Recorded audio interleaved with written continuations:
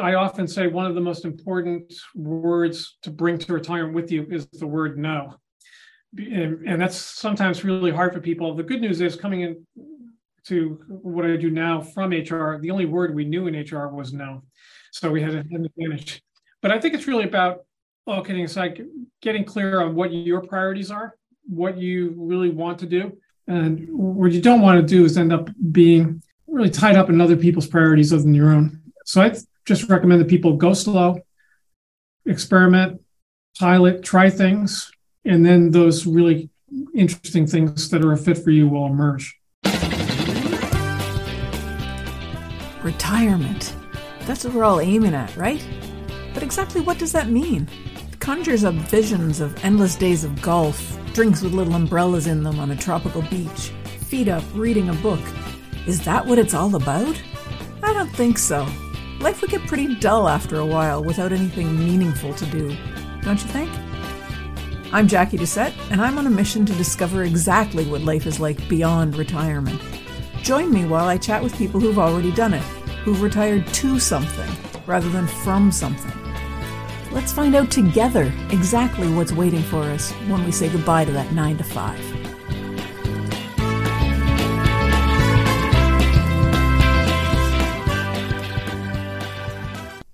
Hi everyone, welcome to another episode of Beyond Retirement. Today I'm really excited to be joined by Joe Casey, whose podcast Retirement Wisdom is one that I listen to regularly. Business Insider named Joe one of 23 innovative coaches who are making a difference, and Joe's making a difference by helping people explore new options and discover a new direction after their primary career comes to an end.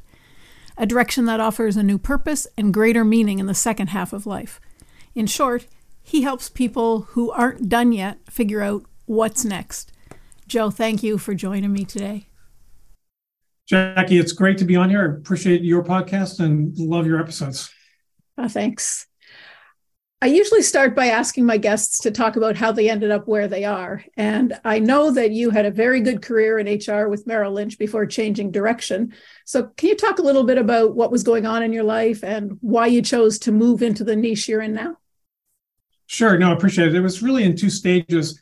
I was very fortunate to work in HR at Merrill Lynch for 26 years, and it was a great place to work because it was very dynamic. Each year was different from the previous one, and worked with a lot of great people. In the financial crisis, we were acquired, and I hung around for about 6 months. But I knew before then that what I wanted to do was become a coach after HR.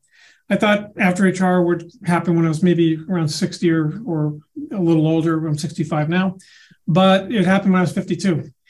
And so I decided, well, if I'm serious about this coaching thing, why not do it now? And so I took early retirement, went back to school, made sure I was really well trained in coaching. I did a master's degree and then I did a one-year program at Columbia University because I really wanted to understand it.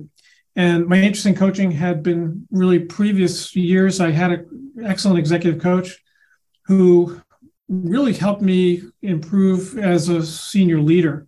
And I saw the impact it had on me, on the people on my team, and the ripple effect on the organization we supported. And I became very curious about why that was and began becoming interested. So I began the executive coaching practice. And then about 8 years ago, I had clients who started to ask me, hey, can you help me figure out what to do next? Because I don't want to be here when I'm 55, 60. I want to be doing something else. Can you help me figure out this next act? I want to retire, but I want to do something. And I said, well, I can't really do that, but let me figure out what I can find out. It started to come up more and more. And I said, there's really a second area to focus on here. And again, because as my wife says, I have a lot to learn. I have a lot to learn. I went back to school again, did a master's in gerontology at the University of Southern California, study of aging, and really began coaching people on what to do next. And that's been a very rewarding experience working with people. Wow. So you really kind of went all out when you decided you were going to go into this. You took that on as a second career, just like you're teaching other people how to move forward. Yes, so I'm an all-out kind of person, but I do both. I work with companies. Companies hire me to work with their leaders. I still do that quite a bit, and then I also do the retirement side as well. And the podcasting aspect, as you know, for yourself, has been really illuminating because I get to talk to fascinating people like yourself, learn something new every week. And so that's been a good combination. Oh, exactly. I love the podcasting. I love the people that we get to meet. Something that I hear a lot from people after they've left their full-time work is that they get asked to do so many things that they're now simply so busy they don't have any time to do what they want to do. Is that something you've encountered? And how do you encourage people who say that? So I think it's a great point, because I often say one of the most important words to bring to retirement with you is the word no. And that's sometimes really hard for people. The good news is, coming in to what I do now from HR, the only word we knew in HR was no. So we had an advantage. But I think it's really about, all kidding aside, getting clear on what your priorities are, what you really want to do. And then secondly, having an experimental approach, not going all in. And I think when people retire, sometimes they dive in because there's a void in time, and they overcommit. And then it's awkward and difficult sometimes to remove yourself from things. And what you don't want to do is end up being really tied up in other people's priorities other than your own. So I just recommend that people go slow, experiment, pilot, try things, and then those really interesting things that are a fit for you will emerge. So that's a big key, I think, is the go slow rather than going all in with the first thing that comes along. And I think a lot of people do that, as you say, and then they find themselves stuck in it the way they were stuck in a career before, perhaps, without a way out of it. One of the things that every retirement coach I've spoken with says that if you want to really get success post-retirement in your life, you have to have some kind of a purpose. And I think that kind of leads back to the figuring out what it is you want to do rather than jumping into everything. But you have to jump into a few things to figure out your purpose. Do you agree with that, or do you have a better way to find your purpose? I have a little different focus on purpose. I understand and appreciate the importance of it. But I think in retirement, I personally think a lot of retirement coaches do people a disservice by saying you need a new purpose, because it's kind of an overwhelming thing. I went on Amazon, I went to Home Depot, I went to Walmart, and I couldn't find a purpose anywhere. But all aside, what I've discovered through the work I do with clients is there's really another way, which is a multi-purpose approach, a multi-purpose retirement. Back to the experimenting, trying some new things for a period of time, trying out what fits for you.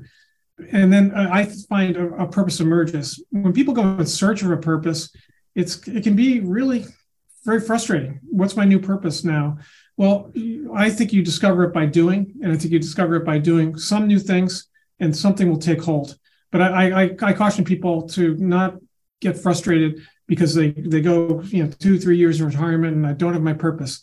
You can discover one, but it's usually going to come from doing things.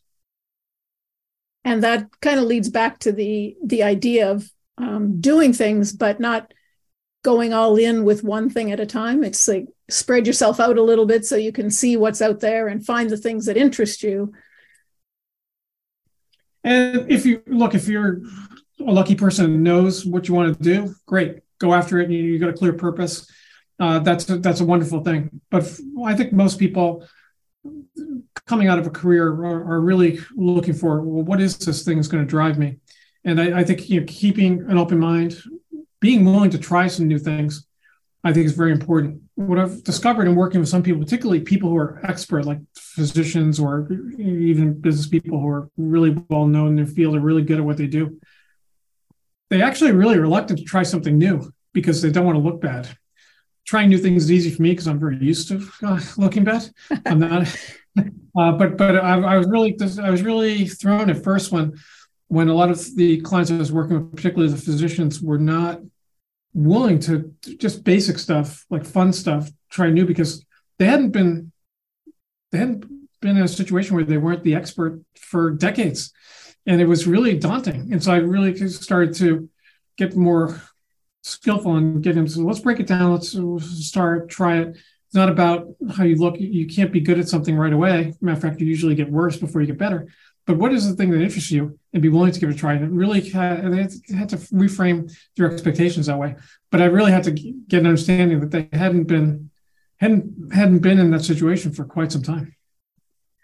I find too, a lot of people say they don't know anything besides what they're doing as their job, and they can't leave because that's all they know. And I think it goes back to that, being scared to try something new because it is new, and not really knowing what their interests are because they put them on the shelf for so long.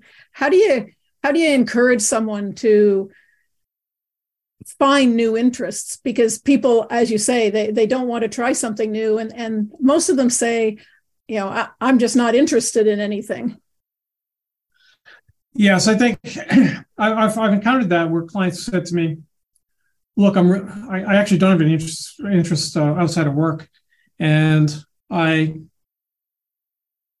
am embarrassed by that, and that's why I'm afraid of retirement." Especially men. Yeah. A lot of my men clients will say something similar to that.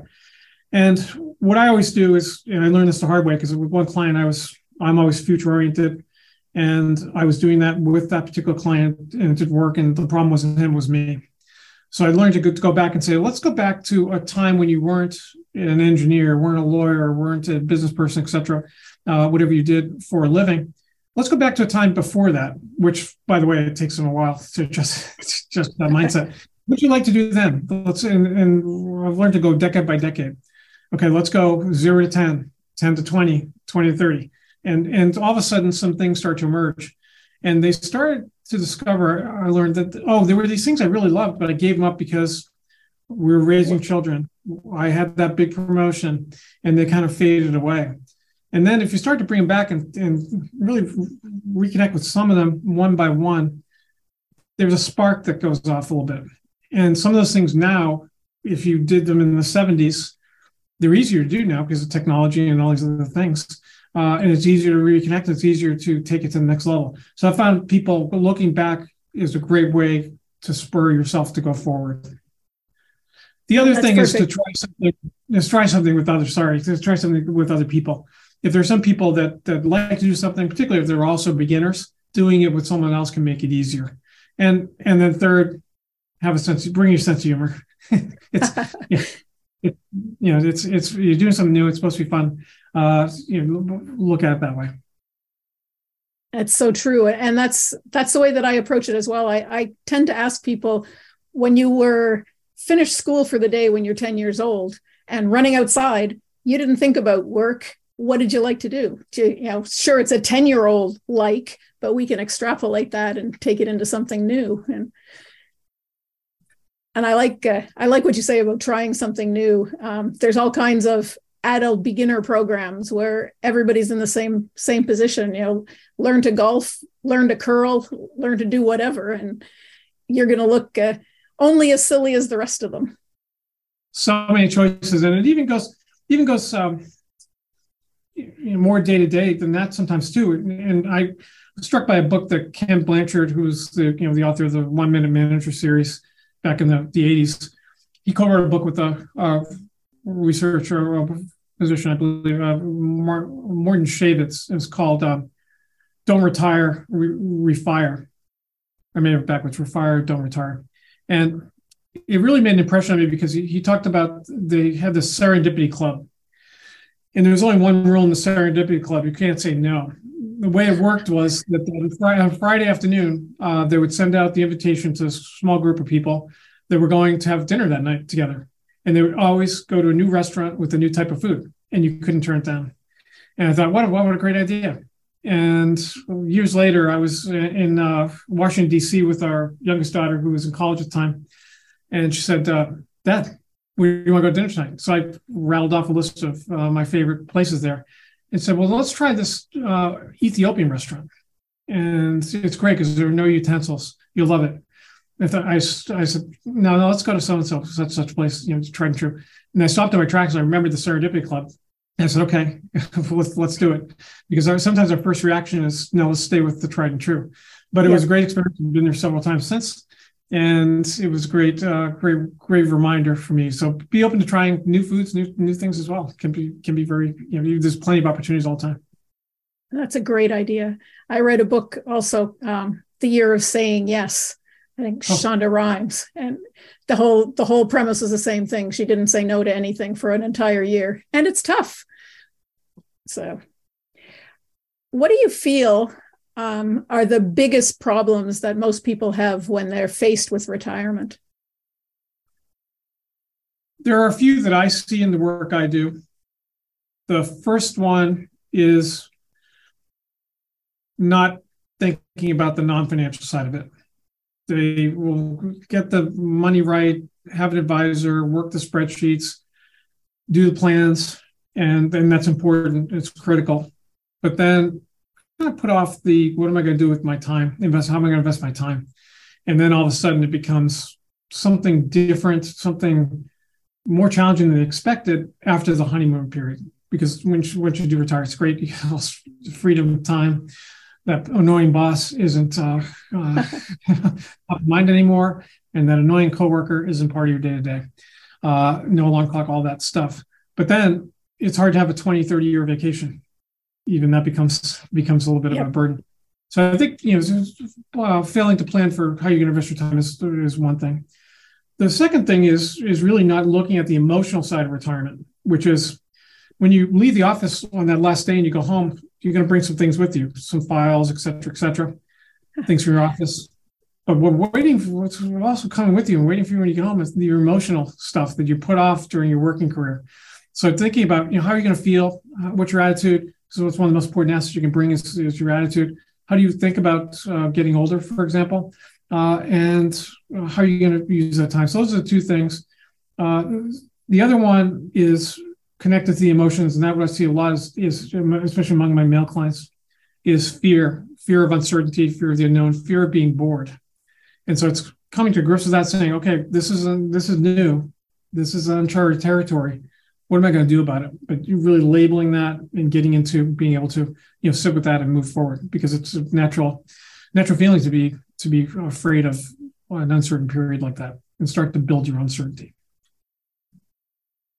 So we've got failure to plan for the non-financial things, the emotions that you have to take with you from work, fear and uncertainty. So let's go into each one of those. Sure. How do you help someone through them?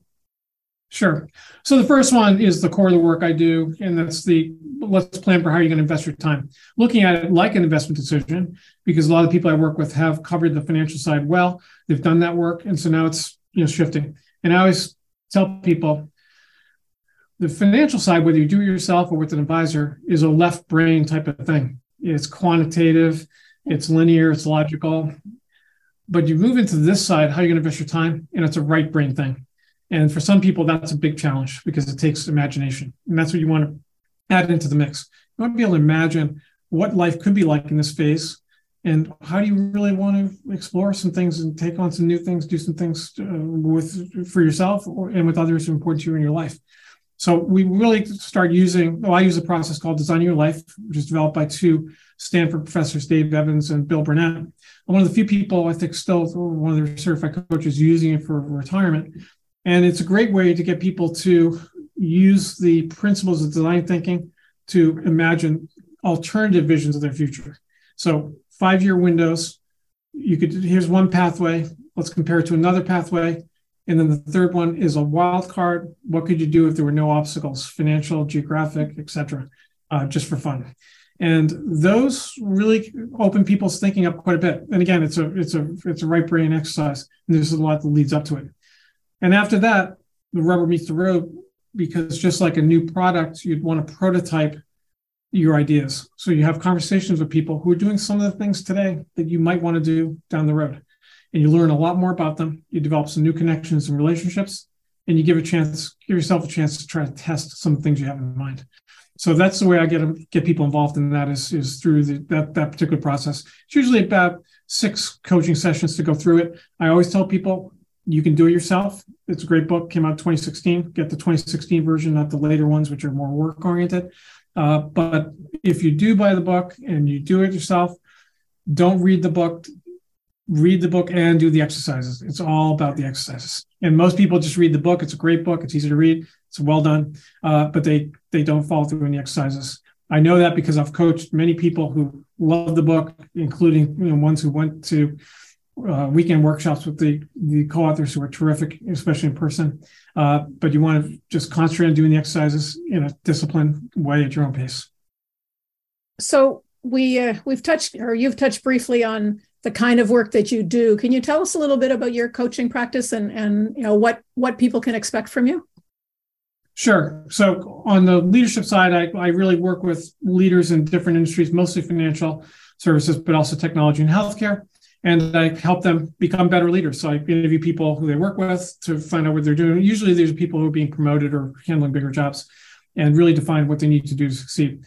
With retirement clients, I help them together determine what their next moves would be. What is their future going to look like? What they want it to be like? What are the obstacles that they need to overcome?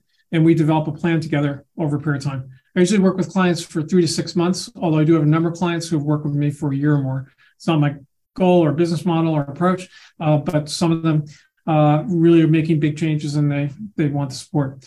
But I work with them to help them reimagine their future, get clear about their priorities, and using designing your life, come up with some creative idea generation. And then it ends with really having a tactile plan to really make these things happen that they want to do. So I meet with people every other week for an hour by Zoom virtually, sometimes 90 minutes, depending on where we are in the process. And it's a collaborative effort, but it's a pleasure to work with people who are really interested in developing their future. I also do it in a group a few times a year. We bring a group together of up to 10 people. And that way people are learning from each other. So it's not a class, it's a coaching program that's done with a group of people virtually, breakout sessions, interactive exercises, etc., homework each time in between. And we get together every other week for a period of 3 months. Wow. So you definitely make people work for their retirement. Well, it's just like I know your career, so your LinkedIn profile, anything that's worth it requires work and effort. The good news about designing your life work is the exercises they have are not time consuming or actually that heavy lifting. They're elegantly designed because they want to try to get us to tap into more of our creative thought process, more of that right brain stuff. So, for example, some of them are like 3-minute exercises. You do it, 3 or 4 in a row, maybe up to 5. There's a lot of visual parts brought into it to try to again create that. I went through the process myself, and I was trained by them in this method. And when I was packing up this office that I'm talking with you today for COVID, March 17th, 2020, I looked at what am I going to need at home for the next 4 weeks? Because that's what I thought it would be at that time. And I brought my Odyssey plan. I looked at it and I got chills because I said, boy, so much has already taken place. In the middle of it, I had drawn a picture of a book. I never really thought about writing a book, but people told me you should write a book someday. And through the process, there was right in the middle of there, which I ultimately did. So be careful. I always tell people, be careful what you put on these plans. They have a way of coming true. But that was a great experience. And it does tap into different ways of thinking. And that was a good segue, actually, because I was going to ask you about your book. Can you talk a little bit about what people will find in it? Sure. So the book came out of that Design Your Life process. And as I looked at it, I said, I want to share what I was learning from coaching people for 8 years, not a person for 8 years, but multiple people over the last 8 years. And I want to share what I learned there. And then the research I shared when I went back to school for a master's in gerontology at USC, which I finished at age 60. Someone said, why'd you do that? I said, well, I've never been old before, so I thought it might come in handy. But it actually did the work I do. So what I did was I actually went back and looked at all my clients and said, what were the common obstacles they faced? What did they really need to overcome? And what emerged was a picture of 9 things that each one had its opposite. So, which wasn't apparent at the beginning. But so, for example, one of the first challenges that mentioned before, many people face is fear of boredom. Well, the opposite of that is curiosity. And so there's a lot of research on boredom, which I was surprised to discover. I'm glad that I read it so you don't have to, but I summarized it. And then there's equally a lot of research on how to apply curiosity. And if you are curious, you cultivate it, you're really never bored. It's impossible. So, but I've learned a lot about the boredom part in terms of use it as a signal, use it as a catalyst to get you to try something new, do something different. So what emerged was 9 forces that really people need to overcome. No one faced all 9. They usually faced 2 or 3. But what started to emerge was a hierarchy. There was a certain group that were really important that almost everyone can encounter in some way. And then as you got higher, and the last one was really this whole purpose thing.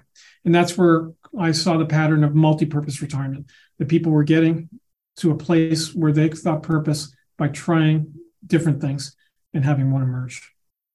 So what they'll find in the book is exercises. They'll find it's a story. I created a story based on a composite fictional client based on the 8 years. So I created a fictional client named Pete, who goes through this whole process with a coach who's loosely designed on me, but it's not me. His name is Rick. And the coach works with them for a period of time when Pete is in his mid-50s and he just loses his job suddenly without warning. Matter of fact, he was downsized over Zoom. And that was a tough day. And for a minute, Pete didn't know what he was going to do next. But he started to try some new things, and the story comes together at the end. Well, it's good to know that Pete has a happy ending, or at least a more happy ending than what might have been, starting off with retirement over Zoom. There's a lot of challenges along the way, but he has a lot of support and he has a lot of insights. And he gets very engaged in the research, in the research part midway through the book. And Rick, as a coach, does something I don't do as a coach, but he basically has this sports metaphor of a scouting report. So he says, for each of these challenges, I'm going to give you a scouting report breakdown. Here's what the research says. Here's what the research said about boredom, and here's what it says about curiosity that we can use to counteract boredom. And so by the middle of the book, Pete gets so into it, he starts doing the research and explaining to Rick, which is exactly how coaching works, exactly what the scouting report is. So it's so I share research, but at the end of each chapter, there's a quick summary of key points, and there are exercises you can do on your own to build your own path toward retirement. Oh, fabulous. I'll make sure that there's a link to that in the show notes so that people can go and find it. Just kind of to wrap things up, you talk about multi-purpose retirement, and you've talked a little bit about the challenges or the things that we need to do, the curiosity that we need to kind of cultivate in order to be successful. Can you talk a little bit about how to balance that, like how to find enough challenge so that we're not bored, but not so much challenge that we're just overwhelmed by it?